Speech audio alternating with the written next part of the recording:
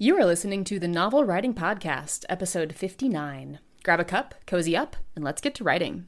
Today's episode is the 55th of 60 daily episodes that pair with the videos of Haley's 60-day novel writing challenge. You can watch the first 5 days of the challenge for free on Haley's YouTube channel, and the link to that is in the description.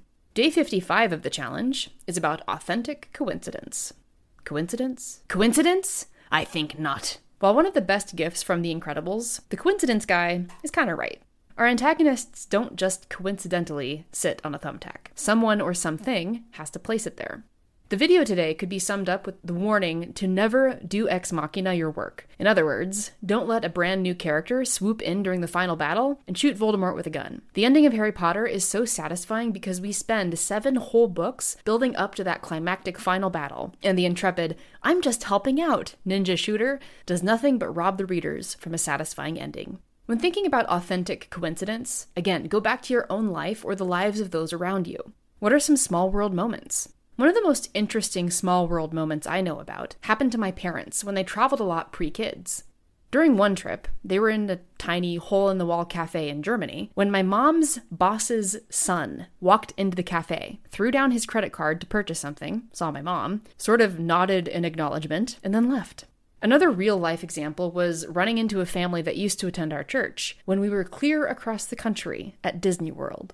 For writing, a great question to ask yourself is, where can you make fun of coincidence or convenience? Where can your characters acknowledge the coincidences or tease each other about them? I like making things more believable by setting instances up earlier in the book or in the story as a whole to use them later. For example, in Mark of Stars, Emma and Bethany wear friendship bracelets. When they first get to Talam, Emma's dad takes them to enchant them. Later, the enchantment helps save Bethany's life.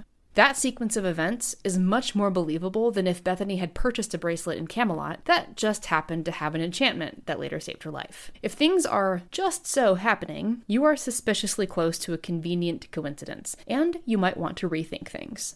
That's it for this companion episode to Authentic Coincidence.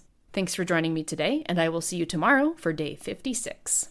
The Novel Writing Podcast is a production of Tally Inc. To find out more about our writing resources, including the 60-day novel writing challenge, check out the links in the description.